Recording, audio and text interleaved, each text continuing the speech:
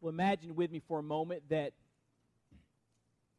a friend or an acquaintance that you talk to this coming week says something like this. I met the nicest guy the other day. You say, well, who was it? And your friend says, his name was Wade Humphreys. Now, I hope you would say, oh, I know him. He's my pastor. To which your friend would have a puzzled look on their face. I don't think this guy was a pastor. He was a banker. So, no, the Wade Humphreys I know is a pastor. Well, describe him. What did the Wade Humphreys you met look like? And your friend says, well, he was 6'5". You say, well, maybe we're not talking about the same person. Where's he from? And your friend says, Toledo, Ohio. You see, they may have the same name of the person that you know, but be talking about someone completely different. Now, I want you to understand that just because someone uses the name Jesus doesn't mean they're talking about the Jesus of the Bible, the Jesus that we are worshiping this morning. And I want to show you this danger that's out there, and I want to show you this from the book of Colossians. So turn there with me, Colossians chapter 2, as we continue our study, line by line, verse by verse. Colossians chapter 2, we're going to read verses 8 through 10. The title of my sermon is, Who is Jesus? And this is part 1. It's going to take us 2 sermons to get through this next section of Scripture. Really 3, but the part about Jesus is going to, who is Jesus, is going to be 2 parts. Colossians chapter 2, verse 8. I want to ask you this morning, if you're physically able, to please stand with me in honor of the reading of God's holy, inspired, inerrant, living Word. Colossians chapter 2, verse 8. The Bible says, see to it that no one takes you captive through philosophy and empty deception according to the tradition of men, according to the elementary principles of the world, rather than according to Christ. For in him all the fullness of deity dwells in bodily form, and in him you have been made complete. And he is the head over all rule and authority. Let's pray. Father, we come to you today in Jesus' name, and we are so grateful, Lord, for your presence here.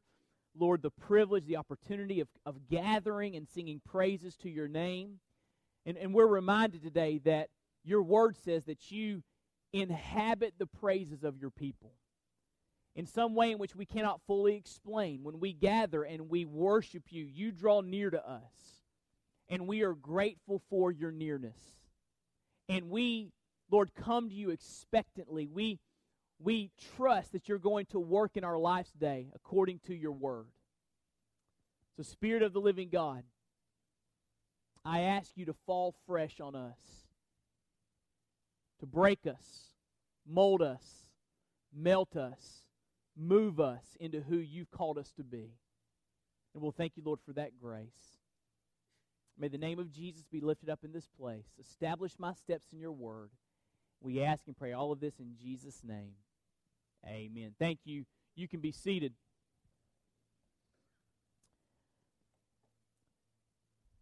As Paul writes this letter to a group of believers in the first century city of Colossae, there in the Lycus River Valley, the first section of the letter, which we would call chapter 1, is mainly about encouragement. He's praying for them. He's talking about his philosophy of ministry.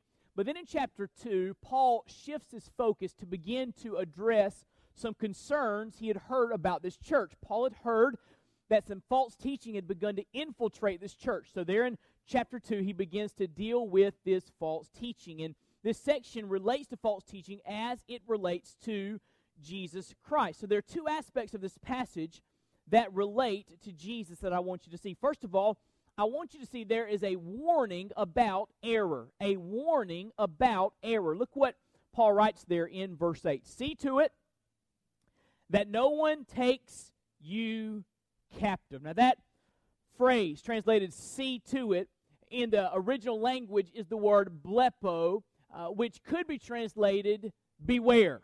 be on the lookout, be on guard. I believe beware is a better translation in this context. He's saying, be on guard because there's false teaching all around you. And he's warning them to beware of that false teaching. And several things about false teaching emerge in verse 8. For example, we see in this verse the danger of false teaching. Why is false teaching so dangerous? Verse 8 says, see to it, beware that no one takes you captive. This word captive speaks of carrying someone away from truth into the slavery of error. And that's the danger of false teaching. False teaching enslaves people. False teaching destroys lives. False teaching leads people to eternity separated from the one true God. And so he says there, this false teaching that is infiltrating your church is taking people captive. And this is in antithesis to the truth, because remember what Jesus said over in John chapter 8. He said, if you abide in my word, you will know the truth, and the truth will what? Set you free. So you see the contrast there? False teaching takes you captive. False teaching destroys lives. Truth, biblical truth, will set you free. When you embrace truth, you will find eternal life and abundant life. And we need to be on guard, because false teaching can lead people into captivity, into bondage. But not only do we see the danger of false teaching in this verse, we see the methodology of false teachers. What do? How do they take people captive? What is their M.O.? Well, there are some clues to this in verse 8. And there are three words, I think, which encapsulate false teaching methodology. First of all is the word seduction. Verse 8 says, see to it that no one takes you captive through philosophy. That word philosophy was used over in Acts chapter 17 of the philosophers, the Epicureans and the Stoics, which were Greek ways of thinking about life and thinking about their meaning and their purpose in life. But not only did a philosopher, this term philosophy, apply to Greek ideas, it also applied in the first century to Hellenistic Judaism, to the beliefs that came under that construct, under that way of belief. So the word philosophy or philosopher came to be an umbrella for all different types of belief systems. And what would happen is someone would come into town and they would come with an authority. And they would say, I have something to share that is truth. And they would seduce people to believe in their false teaching. They would pose as authorities or experts. They would make you think, these philosophers would make you think that their message is indeed legitimate. So they would seduce people from the truth into believing a lie. And seduction is the M.O. of false teachers. Let me give you an example. When it comes to the Mormon Church, the Church of Jesus Christ of Latter-day Saints, many people are seduced because they put on such a good appearance. They portray that they're all about the family, right? And you see them, they're emphasizing family life, and people think, well, that's appealing. Family's important, and they're emphasizing the family, so that could be something I could buy into. I need to listen to what they have to say. And when you get beneath that veneer of family and external righteousness, you begin to dig into the teachings. You see what they are teaching is completely antithetical to the Bible. It is heretical. It is leading people astray. For example, what do Mormons believe about Jesus? They believe that Jesus is the spirit brother of Lucifer, Satan himself. We do not believe that. That is not the Jesus we're worshiping this morning, right? But people are seduced by that false teaching, seduced by that perversion, because it looks so good. The commercials are great. The brochures are produced well. They're slick. They look nice. The people are polite, and they think, well, it can't be that bad. Let me hear out what they have to say. And people that hear what they have to say, if they're not careful, can be led astray. And it's not just with Mormonism. All these different worldviews and philosophies and false teachings and cults and world religions are very seductive in what they promise, but they never deliver. They only deliver heresy that destroys lives.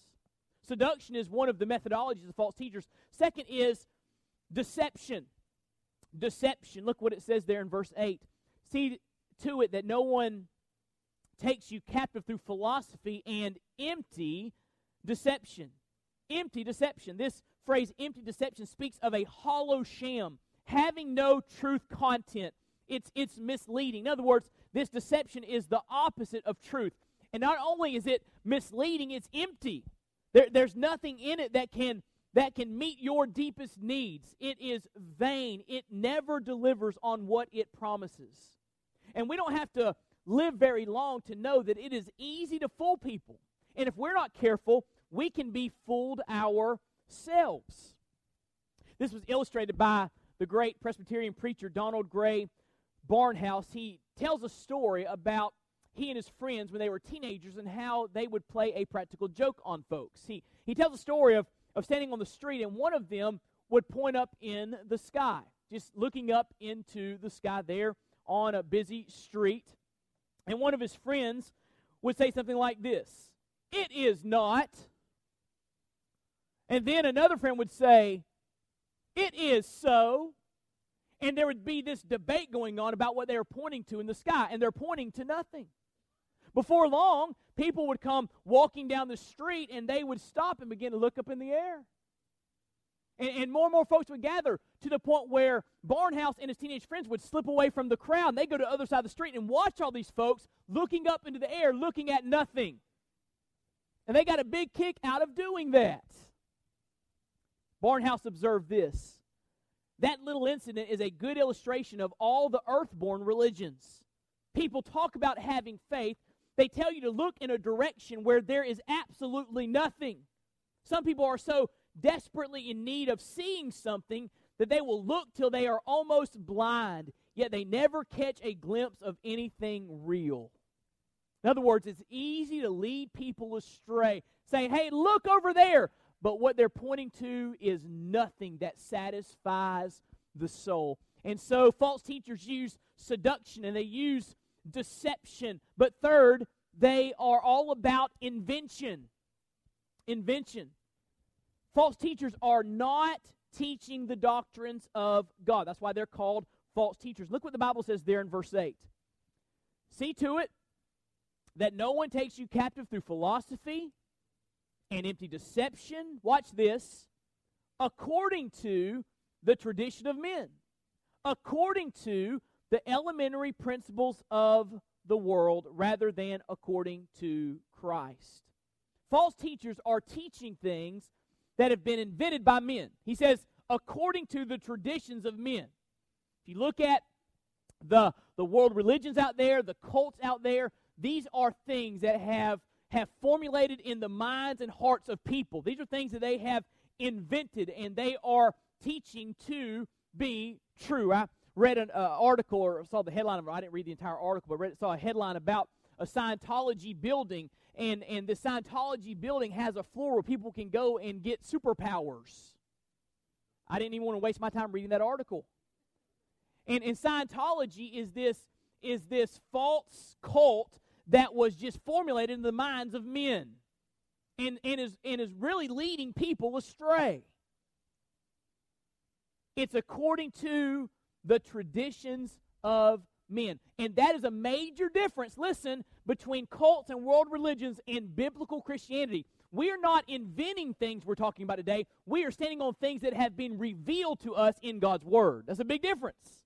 What we're talking about is revealed truth. God has spoken. We learn it. We believe it. We build our lives on it. We build our church on it. We are standing on the revealed Word of God. We're not making this stuff up. Cults, world religions, are making it up. It's in the minds of men, according to the traditions of men. But not only that, look what it says next. According to the elementary principles of the world. Now, this is an interesting phrase. This phrase, elemental principles, was a Greek word that was used to speak of the ABCs of something. Like, you might say something like, we need to learn the ABCs of dealing with our finances, or the ABCs of cooking. You know, it speaks of things that are elemental, the basic principles necessary to learn something. That's how this word was used. But it's not the only way that it was used. This word was used in ancient Greece to speak of the elemental spirits of the universe.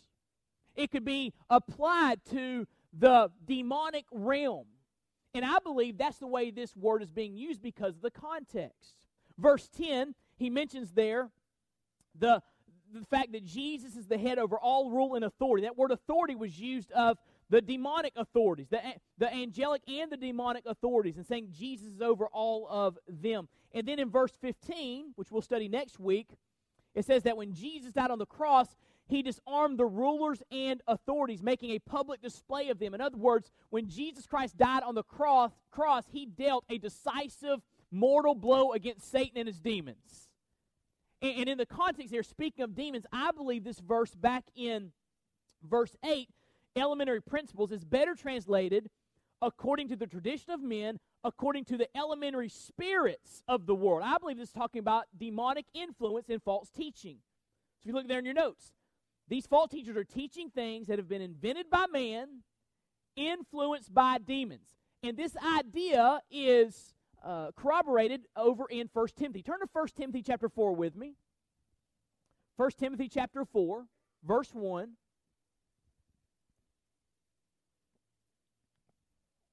This is very direct verse. 1 Timothy 4, Paul writes, "But the Spirit explicitly says that in later times some will fall away from the faith, paying attention to deceitful spirits and doctrines of demons." You see that? He's saying these false teachings in the latter times will be false teaching influenced by, accompanied by demons. That's pretty clear, is it not? So back in Colossians, I believe what he's saying is the false teaching you're being exposed to are invented in the minds of men, but influenced by demons. Here's the reality. Demons will give false teachers cleverness and influence to help people lead astray. They help lead people astray. Let me give you a sobering thought. If you want to start a cult, if you want to start a new religion, Satan himself will help you out. He'll come to your aid. He'll give you some cleverness to get in people's lives. He'll give you some influence with others. And he'll give you what you need to perpetrate a false religion. That's what Paul's saying here back in Colossians. You know, I think about someone like Adolf Hitler that led thousands astray, millions astray in a progressive country that was well educated. How did so many? Now, of course, all the Germans did not buy into the philosophy of Hitler. There were many that stood against him and his evil schemes. But he led many people astray, and people followed his authority, and even bought into his worldview that said there needs to be one master race, and we need to take out this race that is keeping us away from a master race. We need to take out the Jewish people, and he began to lead in genocide. I mean, killing millions of Jews. How did this happen? How could people buy into this philosophy and follow a madman like Hitler? Listen, the devil was helping him. I don't think it's any coincidence that Adolf Hitler was into the occult. It's well documented. He dabbled in the occult. Satan was helping him. He was a madman. I believe he was demon-possessed. And Satan was giving him influence with the masses. Is that scary? It ought to be. You say, wait, this is freaking me out. It ought to. That's what Paul's saying here. See, be careful. That false teaching that's infiltrating your church is invented by men influenced by the demonic realm. Be very careful. So we see here the methodology of false teachers, but just a quick word about the goal of false teachers. What are they getting at? What are they shooting for? Well, look what it says in verse 8 of Colossians 2. It says, they want to take you captive through philosophy, empty deception, according to the tradition of men, according to the elementary principles of the world, rather than according to Christ. So their teaching will be about everything other than the biblical Jesus. Now listen, they may use his name. They may use the same name. They may talk about Jesus, But the Jesus they're talking about is not the Jesus of the Bible. And their ultimate goal is to lead people away from simple trust in the Jesus of the Bible. World religions, cults, and false worldviews get it wrong when it comes to Jesus. That's why it's wrong. Their goal is to lead people away from faith in the Jesus of the Word of God. I love this quote from Warren Wiersbe. Warren Wiersbe says, "The fundamental test of any religious teaching is, where does it put Jesus Christ, His person and His work? Does it rob Him of His fullness? Does it deny either His deity or His humanity? Does it affirm that the believer must have some new experience to supplement his experience with Christ? If so, that teaching is wrong and dangerous." So whenever you're exposed to someone teaching something, a philosophy, a worldview, a religion, look and see what that philosophy, what that worldview, what that religion has to say about Jesus. And if they're saying something about Jesus that is not biblical, then you need to run. Because that false teaching will enslave you and destroy you and destroy your family.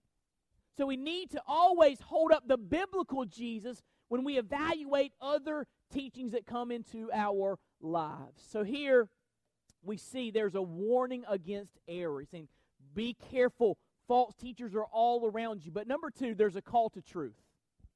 A call to truth. What Paul does, starting in verse 9, is he begins to just remind them of who the true Jesus is. It's as if Paul's saying, will the real Jesus please stand up? And he begins to walk through the characteristics of the real Jesus, the biblical Jesus. And here's the key. When you know the truth about Jesus and keep your focus on growing in your knowledge of Him, you will be able to stand against false teaching. Let me say it again. When you know the truth about Jesus and keep your focus on growing in your knowledge of Him, you will be able to stand against false teaching. So the most important question for you and your family and your church and your nation is this: who is Jesus? I mean, isn't that the big question?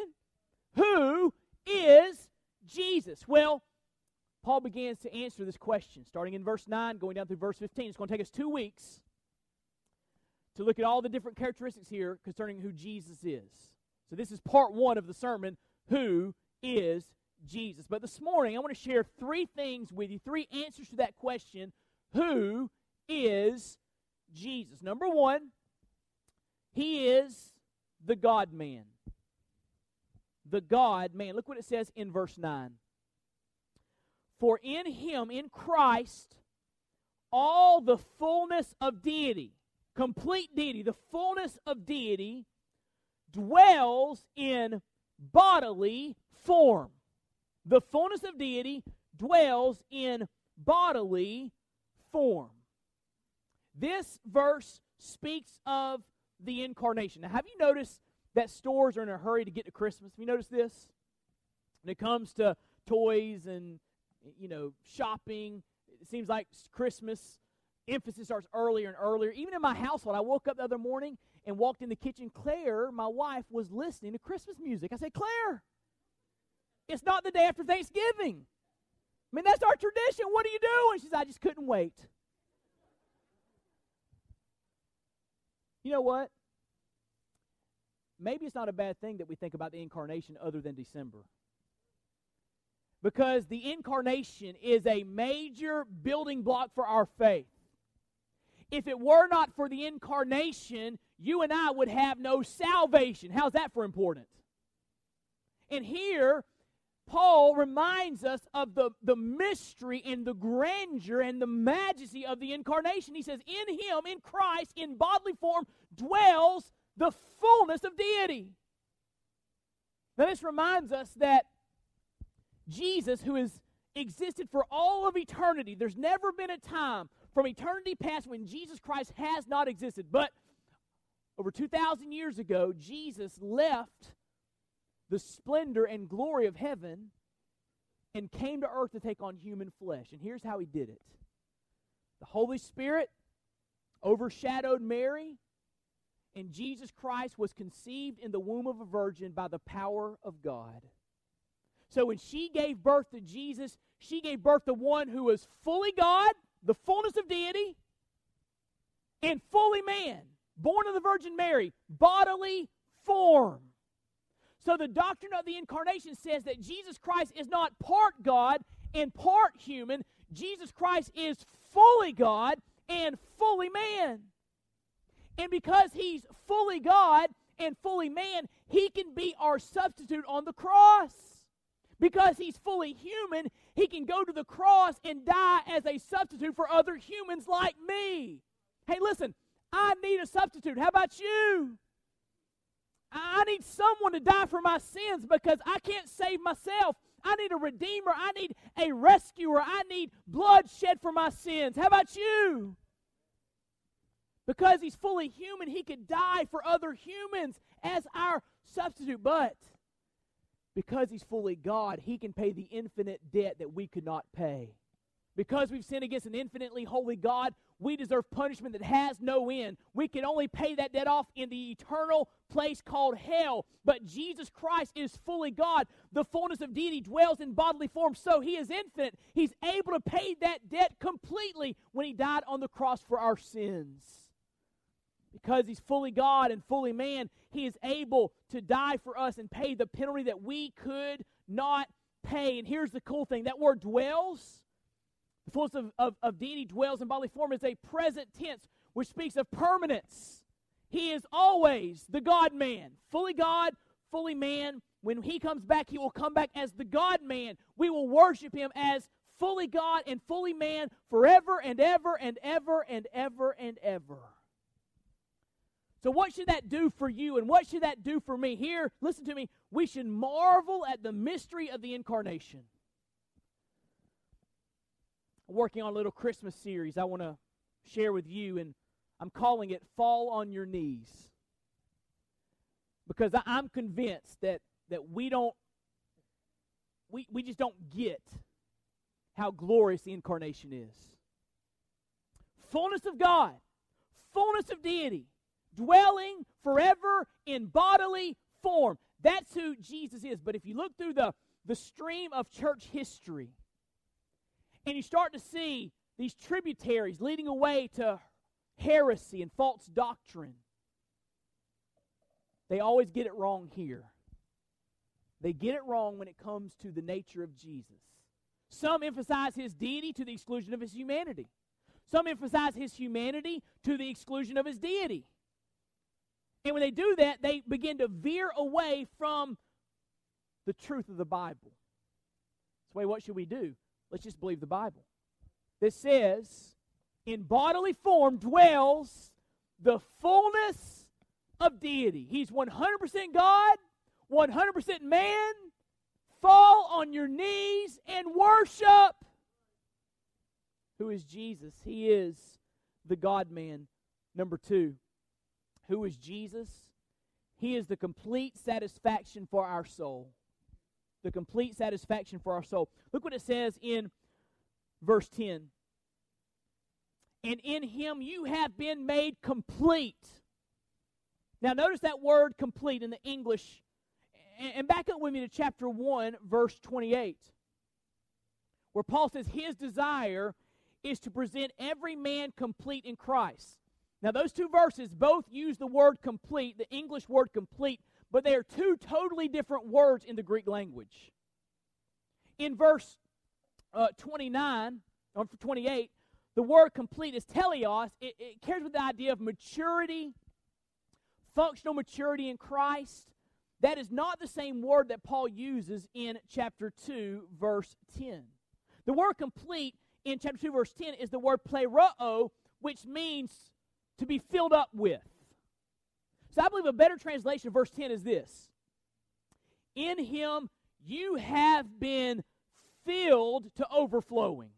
That's a literal translation of this word pleroo. You have been filled to overflowing. You say, wait, why do you say filled to overflowing? Because it's perfect tense, which suggests a continuing state as a result of some prior action. He says when you met Jesus, that's when you were filled by the Lord, and you're continually filled by him even to this day. and it's a passive voice, which suggests that the readers have been filled by God. They did not fill up themselves. God did the filling. God met the deepest desire of their soul. God filled them up with His fullness, and that's where a lot of world religions and cults miss it. They say, you know what? If you do these things, that's when you'll experience fullness. The Bible says, come to Jesus. That's where you'll experience fullness. In Him, He says, you have been filled up to overflowing. When we enter into a relationship with Christ, God the Father fills up our lives. I love this quote from Douglas Moo. He writes, in Him and in Him alone, God has decisively and exhaustively revealed Himself. All that we can know or experience of God is therefore found in our relationship with Him. Now, this is important because what seems to have been happening in the church in Colossae is false teachers were coming into the church and saying, okay, you're following Jesus. That's good. But if you really want to experience God, not only do you need to follow Jesus, you need to worship angels. And you need to discipline your body and forgo some things. And you need to make sure you keep these festivals and these feasts. And if you do all this stuff, that's when you'll really experience God. And they were adding to Christianity. That's called legalism. And Paul's saying, listen to me. When you met Christ, the Lord gave you everything you need. He satisfied the deepest needs of your soul. You've been filled to overflowing. All you need with Jesus. Listen to me. There's not some deeper experience in Christianity. Jesus is the deep experience. When you meet Him, that's when you experience fullness. This idea that it's Jesus plus anything is wrong. It's in error. It's heretical. So what should we take from this, Wade? Listen to me. We should seek satisfaction only in Christ. Here's my question. Are you satisfied by Jesus? Do you understand that when you met Jesus as your Lord and Savior, He filled you up to overflowing, and that's been a daily reality in your life if you just recognize it? Do you understand the filling, satisfying work of the Lord in your life? Or are you clamoring for other things to satisfy your soul? You know the old rock song, I can't get no satisfaction? The reason people can't get no satisfaction is because they're looking in all the wrong places. The only place you find satisfaction is in a relationship with Jesus whereby you come to know Him and you follow Him every day. That's where you experience fullness. That's where you experience satisfaction. I like the Christian band Caedmon's Call. Years ago, they released an album that they wrote as a result of their experiences traveling through Ecuador and through India. And I just love the international flavor of the album. It's called Share the Well. In one song, they relate their experience talking to a very poor woman in Ecuador. And she lived a very simple life. They mentioned that she lived in a simple little home with a dirt floor, and she had a little patch of ground to plant crops in, and if the weather was good, the climate was good, and things grew, she had plenty to eat. If things were bad, if there was a famine, she would go hungry often. And they were talking about her just very simple life. She really had nothing according or related or in comparison with the world standards, compared to American standards. She just had nothing. But here's what she told that band that was in her home. She said, "Jesus is all I need." And I want to ask you a question. Do you really believe that? If all the stuff was stripped away from your life, could you still be satisfied? Could you still have fullness and wholeness and joy in your life because you're experiencing the daily fullness that only comes through Christ?